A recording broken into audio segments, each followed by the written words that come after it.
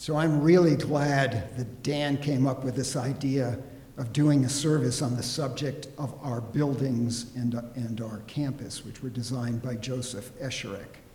Because in everyday conversation, I really don't think we talk about place very often.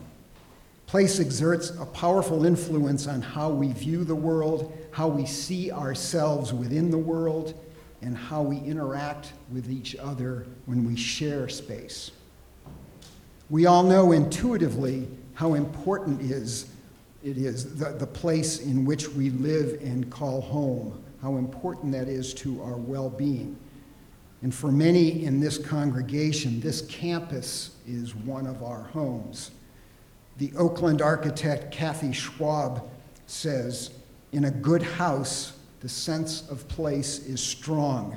You can understand and imagine living in the house from the first moment you see it." I think what she says is true whether you live in a good new house, a good old house, a cramped but good apartment, and maybe even just a good room. Before you move in, you first imagine yourself living in the place, and then you mold yourself to it, and it in turn molds you. The sense of place is always strong. And again, most of us know this intuitively. Place influences how we interact when we share common spaces like this one, like this hall, main hall of the UUCPA.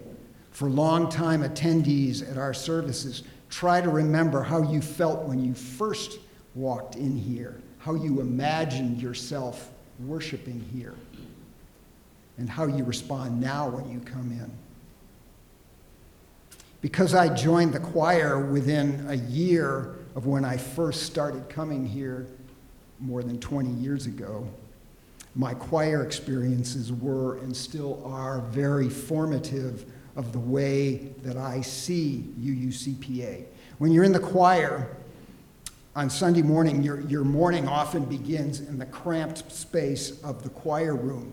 You enter the back door, and depending on what time you enter the back door, and you come into a small room that's filled with junk, and it accumulates more junk every week that you show up. And depending on what time you arrive, there may be many other choir bodies in there reaching for their music folders and jockeying for a position. There may be a choral warm-up in progress. The feeling is not at all uncomfortable.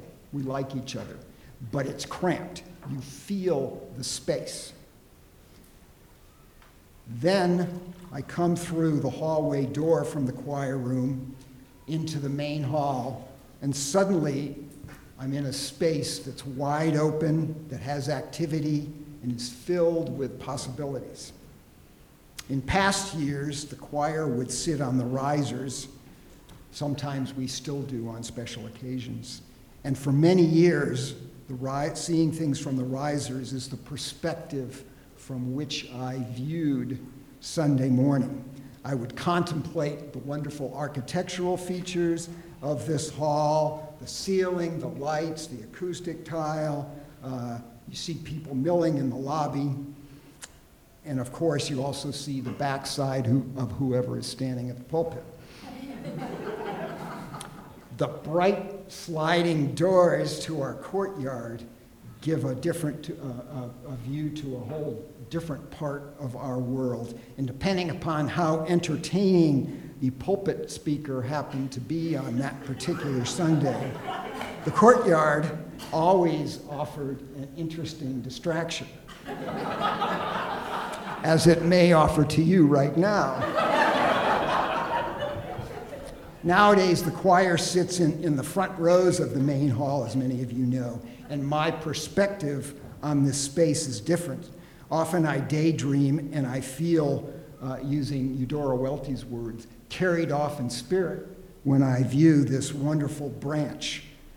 Sometimes I ponder the banners and the quilts on the walls and the ceiling, and while I'm half listening, or sometimes always completely listening to the sermon, again, as you may be doing right now.